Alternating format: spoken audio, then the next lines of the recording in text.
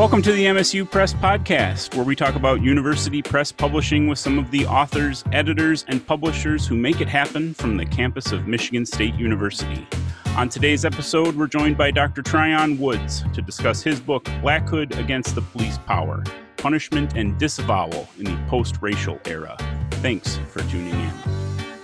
Dr. Tryon Woods is Associate Professor of Crime and Justice Studies at the University of Massachusetts, Dartmouth, where he teaches Black Studies and critical approaches to de-disciplining knowledge. In Black Hood Against the Police Power, Dr. Woods addresses the punishment of race and the disavowal of sexual violence central to the contemporary post-racial culture of politics, and I'm looking forward to discussing these issues today, as well as his important work as a teacher and community activist. Dr. Woods, thank you so much for taking the time to join us.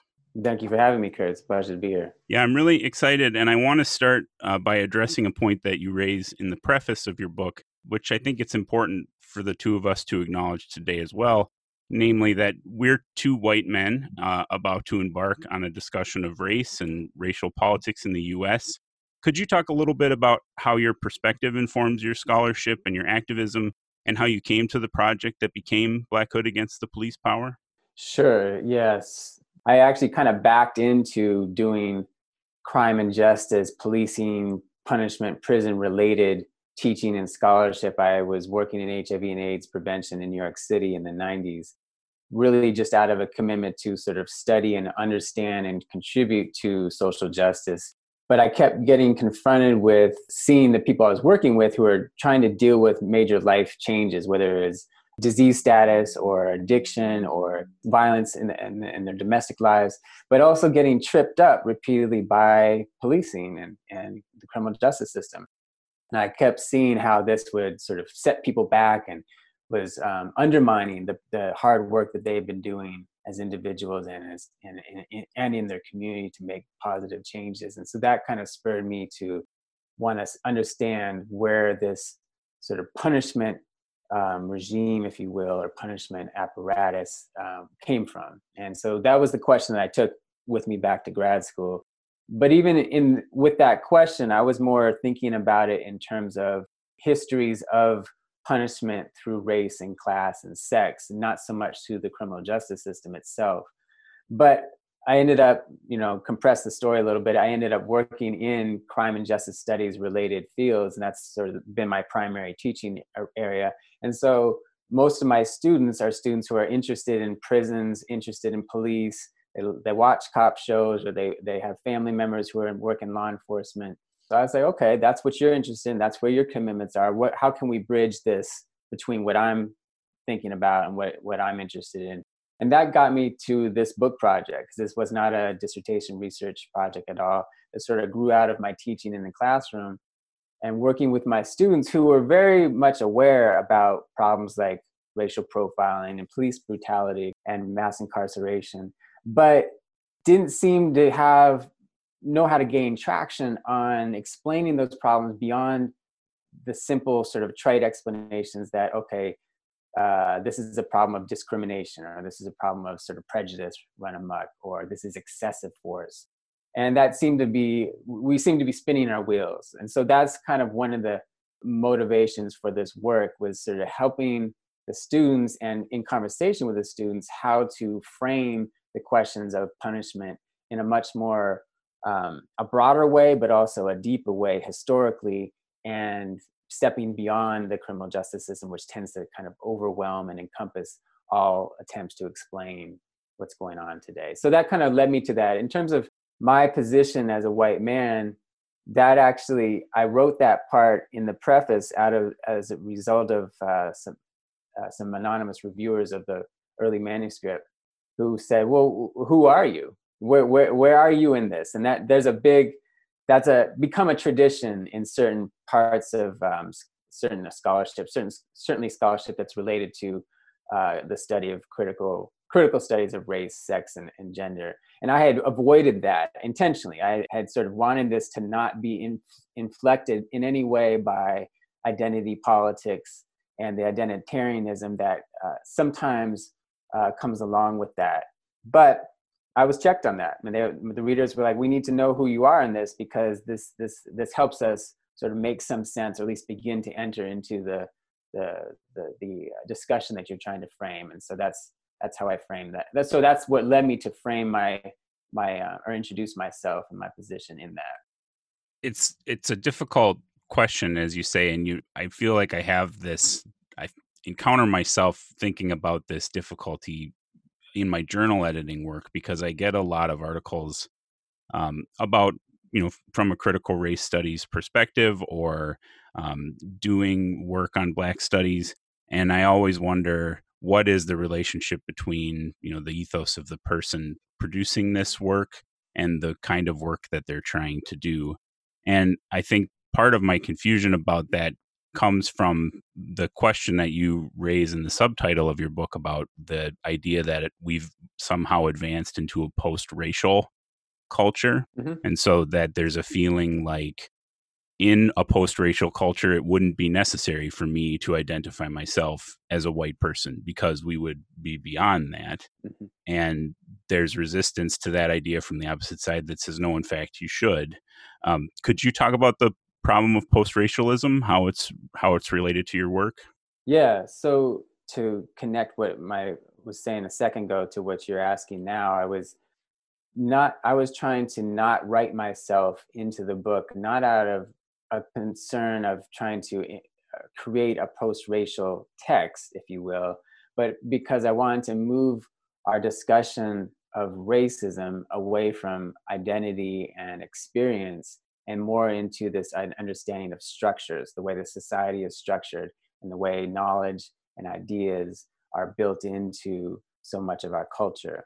And that's how my take on post-racialism, I think, is hopefully will be helpful to some people in trying to wade through this miasma that's created when people bring it up. So the idea is, right, that we're either, as you said, past race, and so it's no longer a factor in people's lives, or on the other hand, it's really just a shorthand for how do we cover up sort of covert racism just becomes more covert. And those sort of either or positions really force us into a dead end or a cul-de-sac where we are forced to first make the case, yes, racism exists. And then once we do that, we're forced into a situation where we have to explain that racism phenomena within already circumscribed terms. And for me, that process itself is very much the intention and the effect of post-racial discourse, because the circumscribed terms have already cut off a history, for my purposes anyway, in my interest, a history of Black radicalism and Black freedom struggle that we can't even talk about when we're already circumscribed in these very limited ways, talking about race. So for me, the post-racial culture of politics is a way of framing the discussion about racism in terms of multiculturalism and diversity that makes it very difficult for you to make a claim of race consciousness that does not go along with sort of the coalition impulse, right? You're undermining the process of multiculturalism if you say, look, Black suffering and Black struggle is distinct and unique and has its own particular historical trajectory and thus its own particular ethical standards that we need to pay attention to. When you make that kind of claim, which is the claims that were made throughout the 1960s in the civil rights and Black power movements, those claims are very difficult to make these days because of first colorblindness, and now post-racialism has already limited the scope of analysis so much that you're discouraged from making separate claims or comparative claims. Then you get dismissed as, oh, you're playing, oppression Olympics, or you're making, you're pitting one person's struggle against another, and that's counterproductive and undermining of the cause at large. And really what happens there is that this is actually a historically consistent pattern where Black interests and Black analysis continually get sublimated or subordinated into a larger sort of people of color or oppressed people or third world people analysis that may or may not actually have Black people's interests at heart.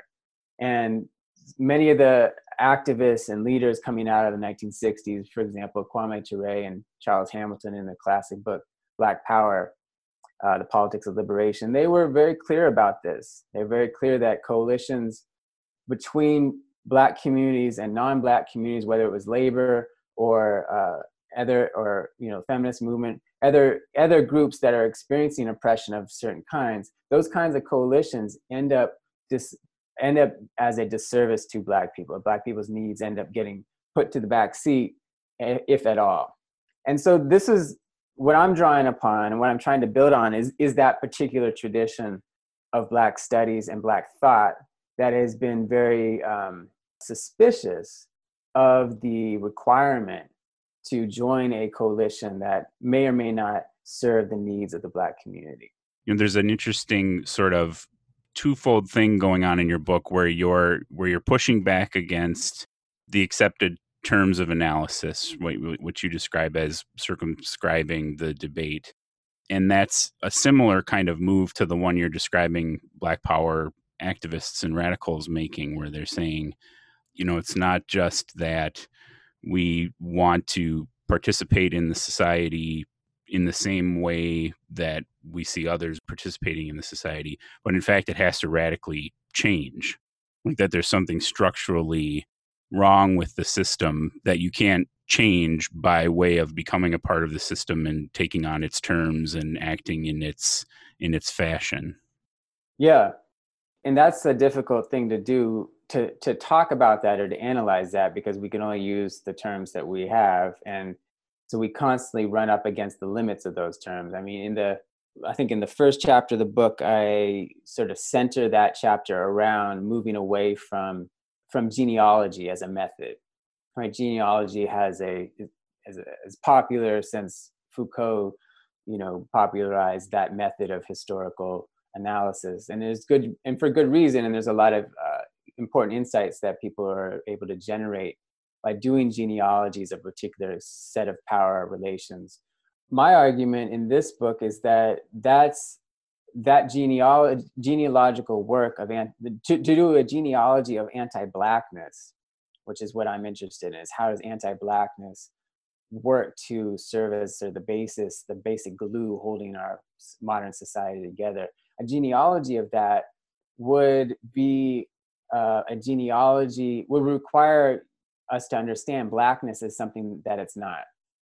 Since the slave trade, Blackness has been the negation of humanity. It's been the antithesis of that which is human and alive and socially vibrant. And so to do a genealogy of something that is an absence, or that doesn't exist as such, or is meant to construe that which we are, everything that we're against, would be a very different kind of genealogical project. And I point to a couple who we might say Black studies scholars, poet Norbert C. Phillips, and a few others, Dion Brand, who are doing what we might recognize as genealogical projects, but they're not named as such. They're sort of anti-genealogies or the ungenealogy. So I mean, that's one example of the need to try to think about how we could recognize the limits of our own discourse and maybe intervene in that in a different way. But really, the issue of violence itself is something that sort of runs throughout the book as well, right? So Black studies tradition is, particularly recently, there's been some critical innovations in Black studies to talk about violence in terms of gratuitous violence versus contingent violence that happens just because. Right? The modern world usually thinks about the experience of violence as something that happens to you because you did something wrong, right? So you transgress some law or some norm, and the violence is a punishment of some kind of reaction to you stepping out of line in some fashion, even if it's not warranted or even if it's excessive. But gratuitous violence is violence that happens just because you exist. And that's really the kind of violence, and really the only kind of violence that explains the world that the slave trade created. Right? Black people during the slave era, as well as today, are subjected to gratuitous violence, unlike everybody else who's subjected to contingent violence. So that's a way of, we're still working with the terms that we have and the limitations that imposes, but to begin to flex that our common language enough to accommodate a radically different and radically unique experience, a singular experience with violence, right? People who are subjected to violence, whether it's from the state or from other people, simply for existing as such, simply for existing as Black. And that's I think, one small way, but I think a really imperative way that we need to sort of push our language, push our discourse. I wonder if we could keep pushing that thought about the distinction between contingent violence and gratuitous violence into the question of policing, because the book orbits around this idea of policing and its relationship to violence and violence, wrought against Black people. Could you talk about what your perspective is on policing and how thinking about it is central to understanding the condition of Black people today? Yeah, so one of the main goals of the book is to redefine how we understand policing. When we think about policing, obviously we think first and foremost about the institution of law enforcement. And so in the beginning, I take the reader through a couple sort of logic exercises, really. First, we recognize that most of the crime and most of the harm caused in society comes from what's called white collar crime or state crime, not from so-called street crime. But we devote overwhelming majority of our resources and attention and fear towards street crime rather than so-called white collar and state crime, that which harms us the most. So we have what I call a justice contradiction, right? There's a contradiction between what we're afraid of and what's actually harming us, what we are investing our resources in versus where the source of harm and injury really comes from. That tells us that we have a policing problem, not a crime problem. So right off the bat, we have to move away from thinking about policing as a response to crime and criminal behavior. And this is something that, most people who spend a little time studying policing fully well recognize, that crime is a reflection of police behavior, not of actual criminal or behavioral law breaking. So if we have a policing problem, then we have to ask about the content of that policing problem. And it's a cultural phenomenon. It's a cultural and structural phenomenon rather than a function of political economy or a legal function. And so then we ask, what's the cultural content of that policing function? If people are being policed not for what they do, but for who they are, then we have to quickly go into the context of slavery, because slavery is the original, at least in terms of the formation of the modern world, the original sort of institution that punished people for who they are, not for what they did, right? Africans did nothing to cause the slave trade to come upon them. And so right off the bat, we're already thinking about policing in a different direction.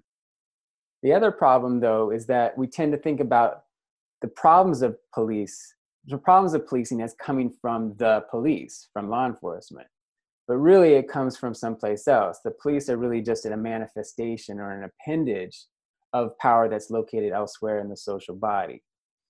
So one way to think about it is, for hundreds of years, right, beginning with the slave trade all the way through the civil rights era, the primary policing function of the society was carried out by all white people against all Black people. In fact, it was the duty and obligation of every white person to police every Black person, whether they had some proprietary claim on that individual Black person or not.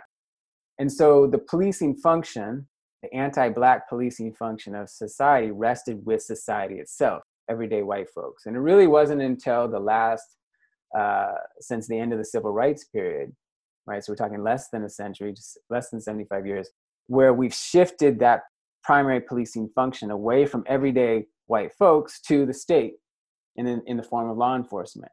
So it's only been in their hands, it's only been in the police department's hands for a couple generations. And that should remind us that they're not acting, right, on behalf of the state or elected officials. They're acting as deputies of society itself. And if that's the case, then the primary policing function is happening elsewhere in society as well. And so the book is attempting to get us to think about policing, so I call it the police power rather than policing itself. Think about the police power as resting within the wider society. And therefore, the police function isn't what law enforcement is doing. It's what's happening in all these other areas of society, whether it's films, whether it's books, whether it's policies that have nothing to do with criminal justice, like housing and education.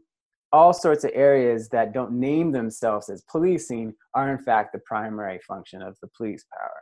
Juanita Lubiano, who's a Black Studies scholar who I've learned a lot from over the years, one of the early teachers of mine, not interpersonally, but I studied her work.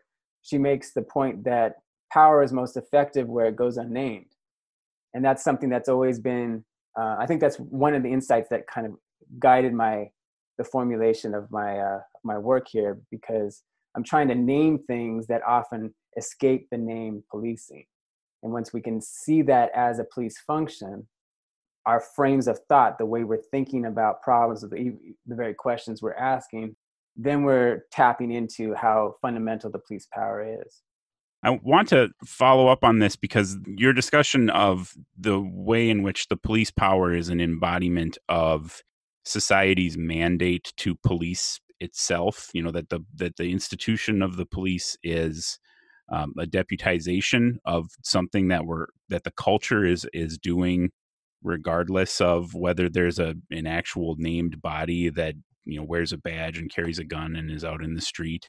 I think that made an essential connection for me in thinking about your book, because it goes some distance to explain how we have to tackle these problems culturally, as well as politically, that there's a reason to be thinking about the occurrence of this stuff in music and in films and in the kind of culture that we consume, because that's where we think about, how we're structuring what we take to be the police power, so that it can then be enacted later on. And I was thinking a lot about the role of social media in all of this, and the degree to which so much of our social media content depends on the consumption of Black bodies in some way.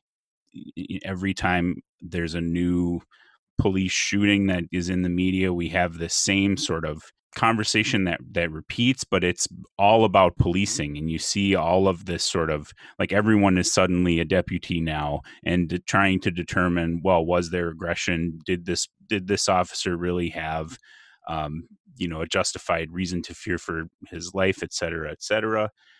And it sort of fascinates me the degree to which those conversations just enact whatever kind of, I would say, primitive justice we have in mind, without even getting to the justice system. Before anyone's even charged with anything, we've had a whole cultural conversation about what it is, or what didn't happen. And I think in most cases, it's something we never return to, like you end up hearing 6 months later that the officer was acquitted. And in the meantime, 3 other things have happened, or 15 or 100 other things have happened. And we don't come back to it. I wonder if you could say a little bit about the role of media in the structure of the police power. Yeah, I mean, you said it when you said there's a primitive, how you put it, but you use that word primitive, and that's really striking, because I might have said a sort of originary or a prior, but it's you put the nail right on the hammer right on that nail, because that is the police function at work, right? What's happening in the adjudications of the criminal justice system, the court systems, matter, and they matter a great deal. And of course they matter. They mean everything to the people who are being processed through it and being affected directly by it. And by that, we don't mean simply the person who's been arrested, but everybody in relationship to that person, right? Family members and so forth, community, right? Because this is a social process, not an individual process. Power is always social and relational, not individual. So you're absolutely right that the discussions that are happening, and the way in which media imagery, for example, of police shootings, we have a vast archive now, right? We have a huge archive going back at least, and before this, but at least to the Rodney King beating in Los Angeles in 1991. And none of it, right, has made a dent in police impunity. And so really what's happening is the circulation of these imageries, as you said, serves the policing function itself. So it broadcasts which bodies are available to be used in certain ways. And it lets those people know that this is what can happen to you. It's a form of terror, the way lynching was. So the role of media, I mean, it's not simply the case, as people say, that it's a tool that can be used in any number of ways, like a weapon, right? If you use it for good, it's great. You use it not, it's not. It's not as simple as that, because I use the term culture of politics, and I get this from Frank Wilderson, who has also been very instrumental in teaching me about how to frame these kinds of questions about power and Blackness. And he uses the phrase culture of politics rather than cultural politics or politics of culture, because the way in which we enter politics, what we identify as political, is already framed by culture. And so there's a particular cultural paradigm that already delimits the kinds of questions and the kind of solutions that we look for when we identify a problem of power. And so lurking in the background of all these attempts to sort of curb police violence is the notion that it's an aberration, it's a departure, it's a deviation from some kind of balanced or equitable norm or status quo. And we may have been a number of generations or maybe even a couple hundred years off of that norm, but at some point there was a norm or a status quo or a peaceful, happy medium that we've fallen away from and we need to get back to, if only we can bring these folks in line. And that's just not consistent with Black history and with the instruction that Black studies scholars have been imparting across the generations. And in the chapter where I focus more directly on the problem of policing, I go back to the slave trade and the formation of the Fourth Amendment in the Constitution to show that the purpose of the Fourth Amendment was part of the process by which the revolutionaries, the slave revolutionaries, were controlled and contained. And so today, when we call upon the Fourth Amendment for protection, or the Constitution or the law or any process therein, we're calling upon a process that has always been nothing but anti-Black and nothing but a source of anti-Black violence. And so media imagery and media discourse around these problems of power are already have to fit into this idea that we have a democracy and a democratic culture, but except for these moments of excess or breakdown in that system. And that's just not consistent with Black history, Black historical struggle, and with the lessons that Black study scholars across the generations have been trying to impart. You're listening to the MSU Press Podcast. I'm here with Dr. Tryon Woods, author of Blackhood Against the Police Power. So you concluded with this idea that Black studies scholars have been trying to say that the culture doesn't have a kind of originary equity that we could get back to, like a state of innocence where like we could have balanced representation and no one being demonized. That in fact, the inequality that you're talking about is built into the cultural system. Would your argument then be that that codifies in the justice system, like where we see the kind of bones of that is when it comes into the law, as you sort of described with the Fourth Amendment, or when we see what happens to police officers who kill Black people? Yeah, I mean, just so we're clear, the Black studies tradition is diverse and full of its own contradictions, and so there isn't a unified or unitary voice about that. And certainly that's one of the major debates across the generations and throughout the archives of Black studies is how do we survive this mess, and is it possible to integrate or assimilate or reform or improve this particular house that we find ourselves in. And then there's those who have said, well, why would you want to be part of a burning house, right? And so there's been debates from all quarters. That said, yeah, the criminal justice system and the law certainly exposes, or is certainly one of the more spectacular ways in which we can see this fundamental anti-Blackness built into our society. But it's really the spectacular aspects of that violence, as in the criminal justice system, whether it's policing, punishment, or the court systems, it's really distracts as much as it exposes, right? So the problem with visibility is when it's so visible, like hyper visible, it puts the rest of the things in the shadow, or everything else recedes into the background. And partly what I'm trying to do in this book is bring that background to the foreground and make the case that, yes, we should be thinking about the police, absolutely, and we should be thinking about mass incarceration, absolutely. But I'm also critical of the overemphasis on that, as well as critical on that as the mechanism by which we can gain access to something deeper. I think that's possible, but only if, in the process of analyzing mass incarceration and the horrors that it's created, we change our analysis, because we have to have a broader analysis about the problems at work. When we look at popular culture, when we look at things like, I talk about in one of the chapters about the documentary that Liz Garbus created about Nina Simone and what happened to Miss Simone. This came out on Netflix a few years ago. It was very popular. I think it was nominated for an Oscar. She's a very well-regarded documentarian, and this film was very well regarded.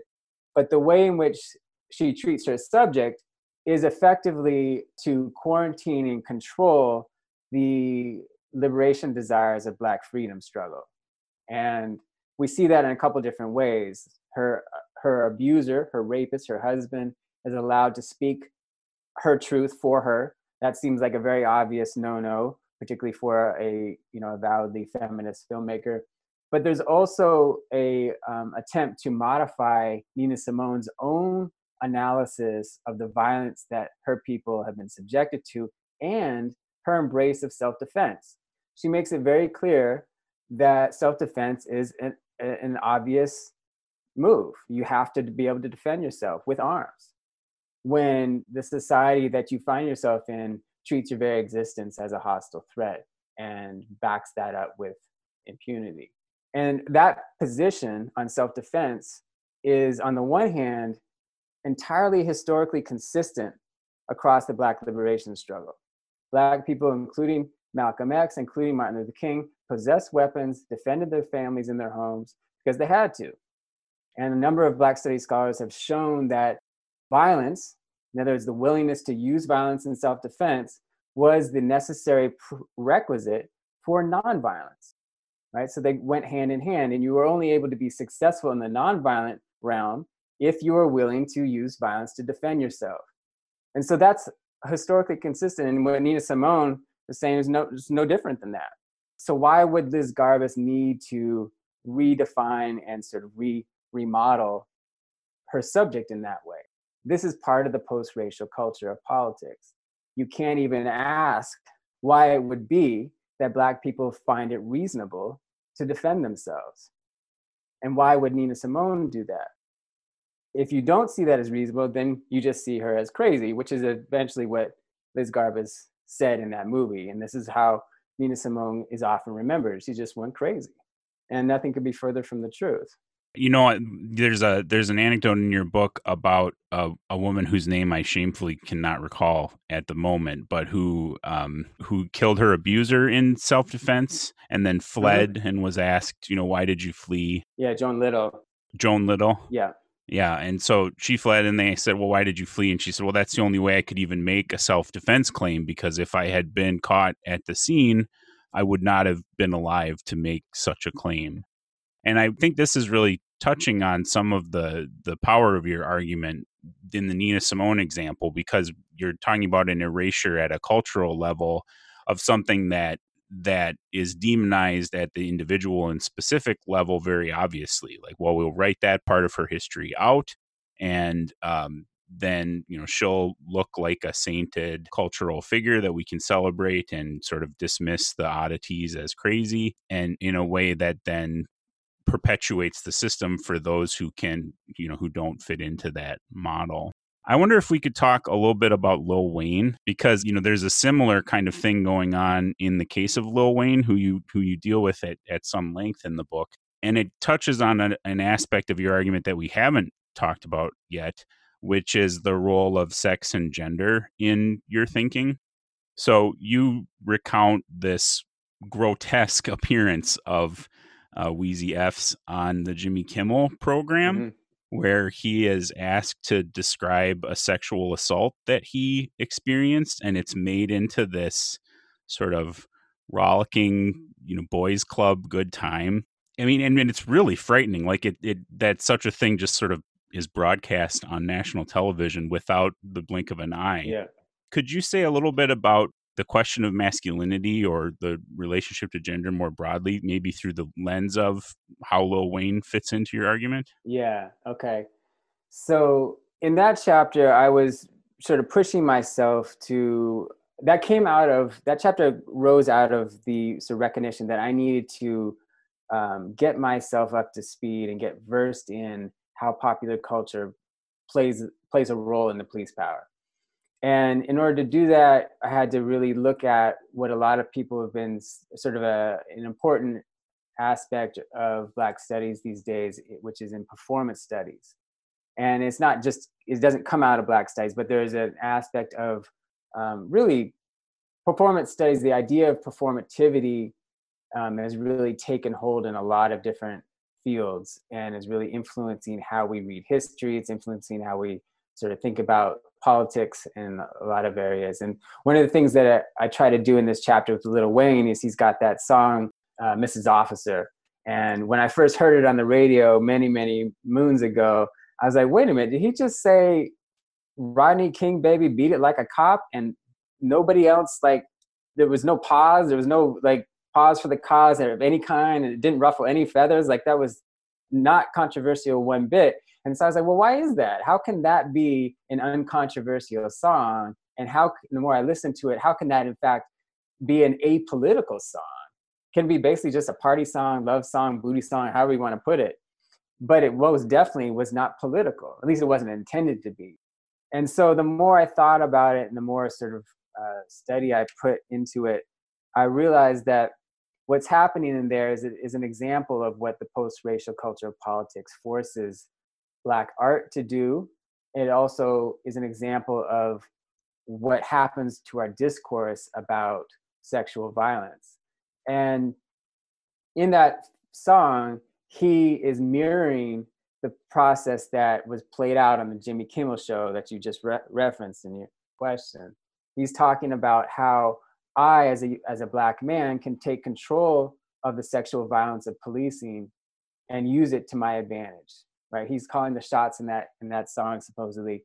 But in the process, what he's doing is he has to hide and make invisible the actual ways that he as a Black man is victimized sexually through policing on a routine basis.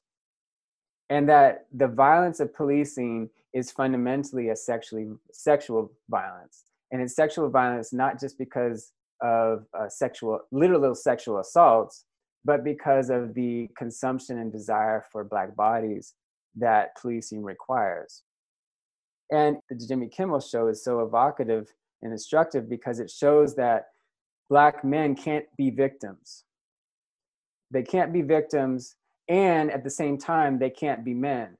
Because the white men, Jimmy Kimmel and his other white male guests, I can't remember who it was at the moment, who are laughing with him or laughing at him at his expense, are connecting on the level of gender, right, as white men. And they are making it seem like the joke includes Lil Wayne as a man. But really, since what they're actually laughing about is his rape as a minor, which they wouldn't be laughing about if they were talking about their own brothers. What they're really doing is making it clear to us that gender is something that only white people have. Because the slave trade established the definition of what it means to be human as what white people are, all the different categories of the human that modern Western society has created, such as gender, such as sexuality, all those different categorizations only apply to white people. Black people who are defined as the opposite of humanity are also simultaneously defined as the opposite of all those other categories as well. So they only have gender and sexuality in terms of deviance. So Lil Wayne, right, in that moment becomes his sexuality is simply precocious. When in fact, we know that he was violated, and they would have been able to acknowledge that if he wasn't Black.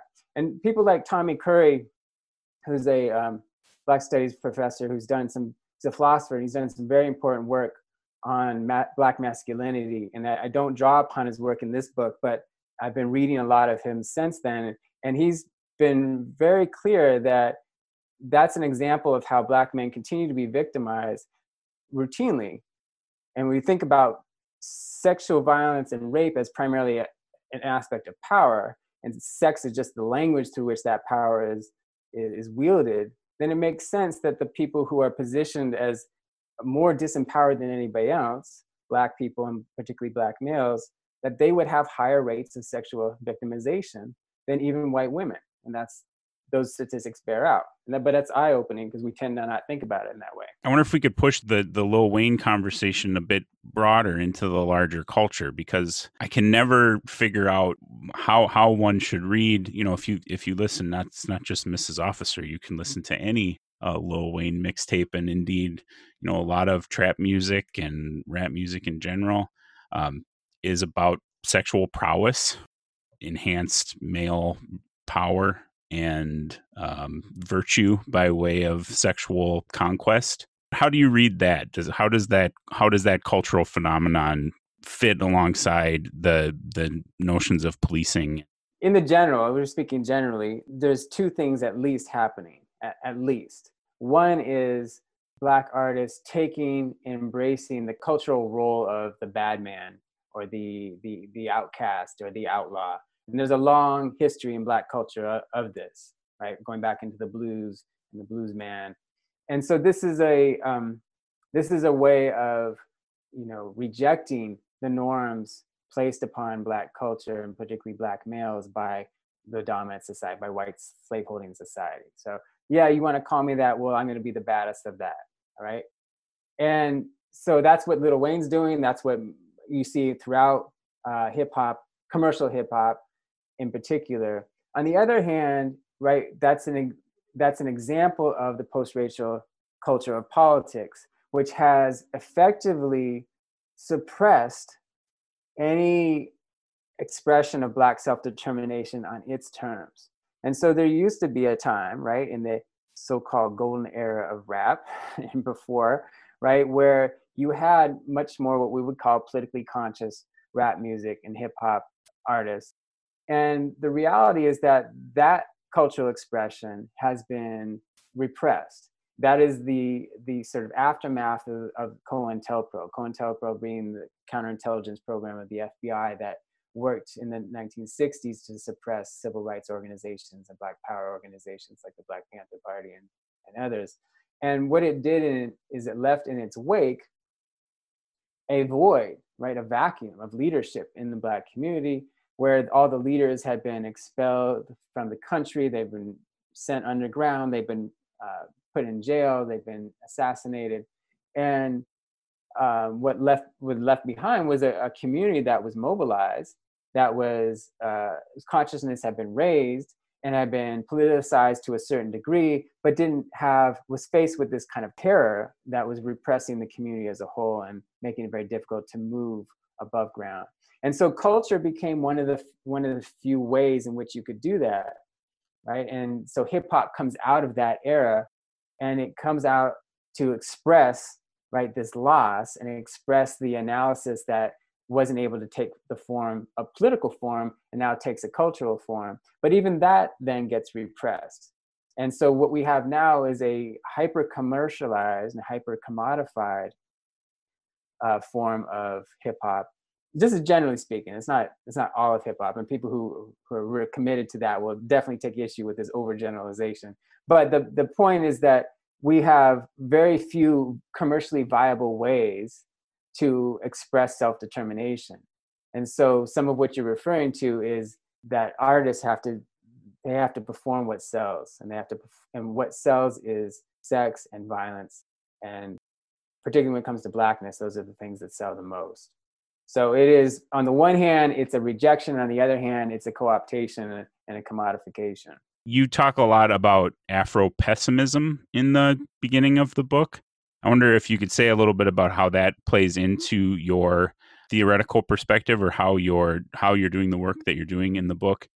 That also was something that I was not talking about in the early drafts to the manuscript at all. I was simply doing it. That's the way I saw it anyway. I was doing the analysis that was very much informed by people like Frank Wilderson, who's been identified and identifies himself as an Afro-pessimist. I wasn't calling attention to it as such and wasn't naming it as such. I didn't think that was necessary. I also well aware of how the sort of knee-jerk reaction that a lot of people have had in the past 5 to 10 years since that really became a discourse or an identifiable sort of set of analytics. But again, some of the anonymous readers were like, this is what you're doing. You need to say that. You need to be honest about that. I wasn't trying to be dishonest.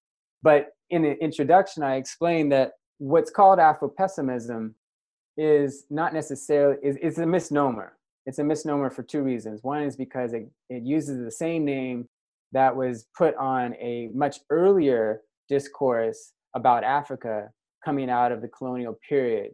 And that earlier Afro-pessimism among journalists of the West and policymakers of the West and NGOs was that Africa is never going to amount to much. And the leadership vacuum that we see coming out of the colonial era is really going to drag the continent down. And so that's a racist and colonialist discourse about the limitations of African people and of Black people in general. And so this recent or latest reiteration of that name or that label, Afro-pessimism, does something very different. The earlier one was pessimistic about Black people. This current or this latest Afro-pessimism is pessimist about non-Black people or about the non-Black world or about the anti-Black world.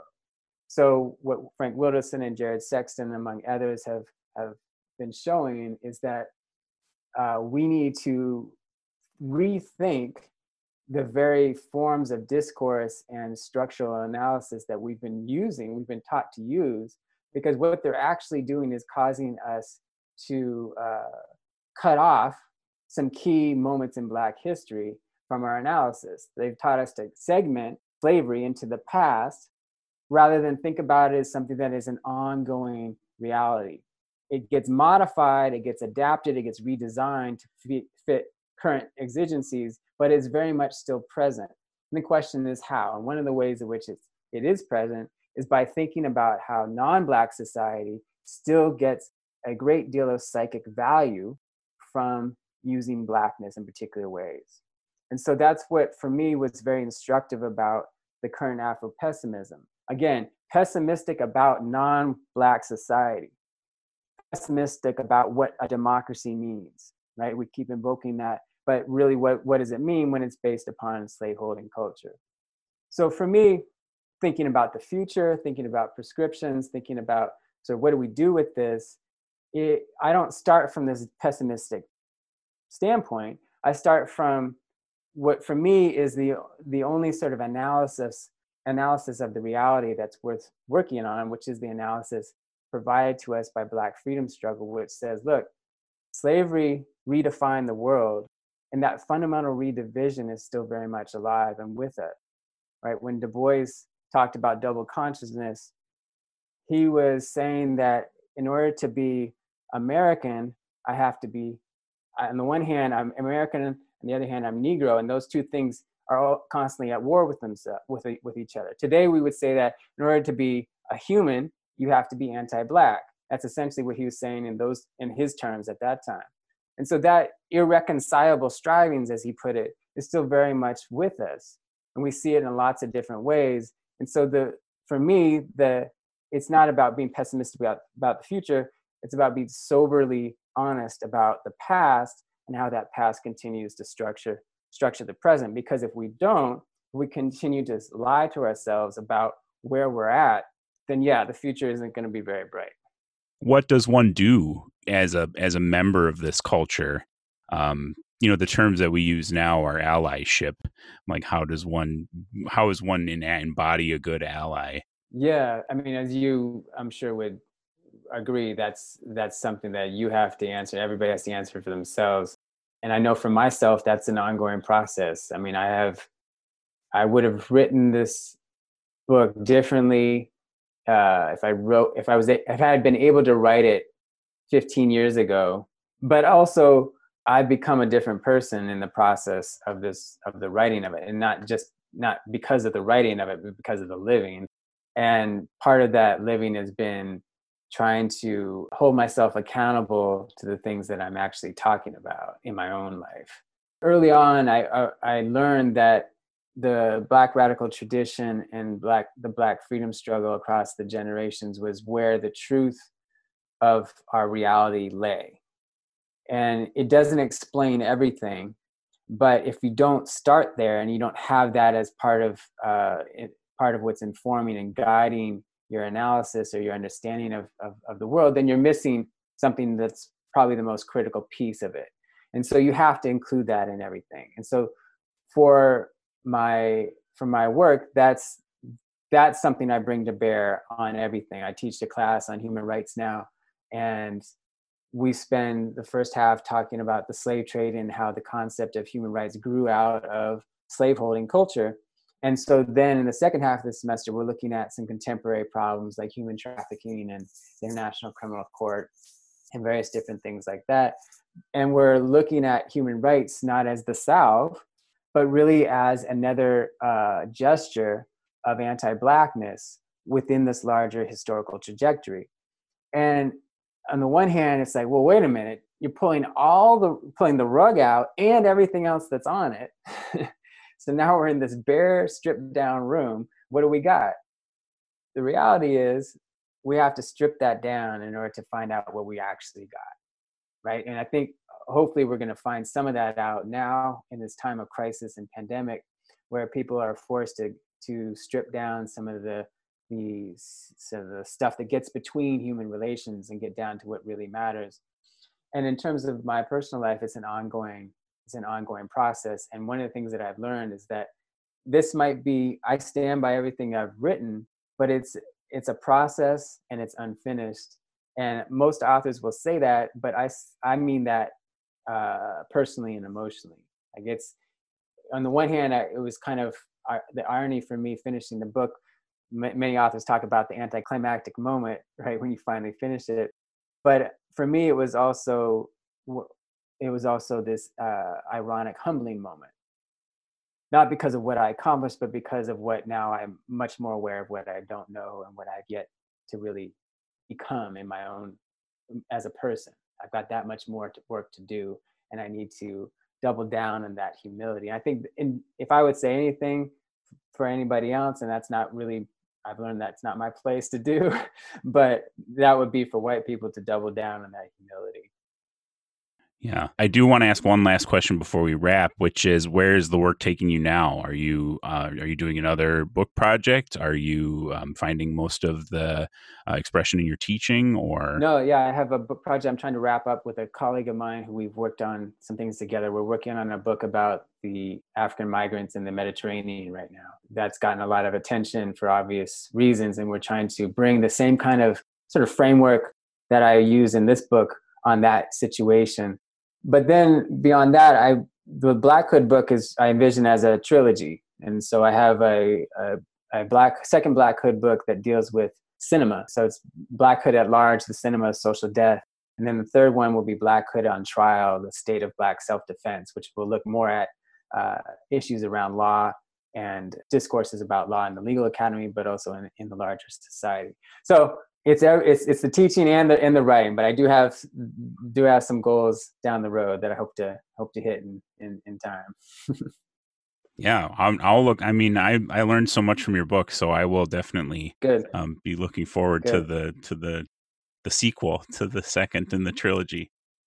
With that, I think we're just about out of time. So before we go, I just want to say thanks again so much to Dr. Tryon Woods for joining us today. As I said, I learned a lot from your book, and I have taken, it feels strange to say I enjoyed this conversation because we talked about so many difficult things, but it has been really challenging, and I feel productive to explore these ideas with you.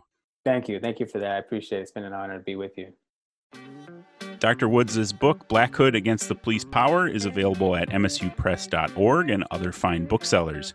You can find him online at tryonpwoods.wixsite.com/mysite, or follow the link in the podcast description. You can connect with the press on Facebook and at MSU Press on Twitter, where you can also find me at Kurt Milb. The MSU Press podcast is a joint production of MSU Press and the College of Arts and Letters at Michigan State University. Thanks to Daniel Trago, Madiha Bose, Dante Smith, Kylene Cave, and the team at MSU Press for helping to produce this podcast. Our theme music is Coffee by Tambo. Thank you all so much for listening, and never give up on books.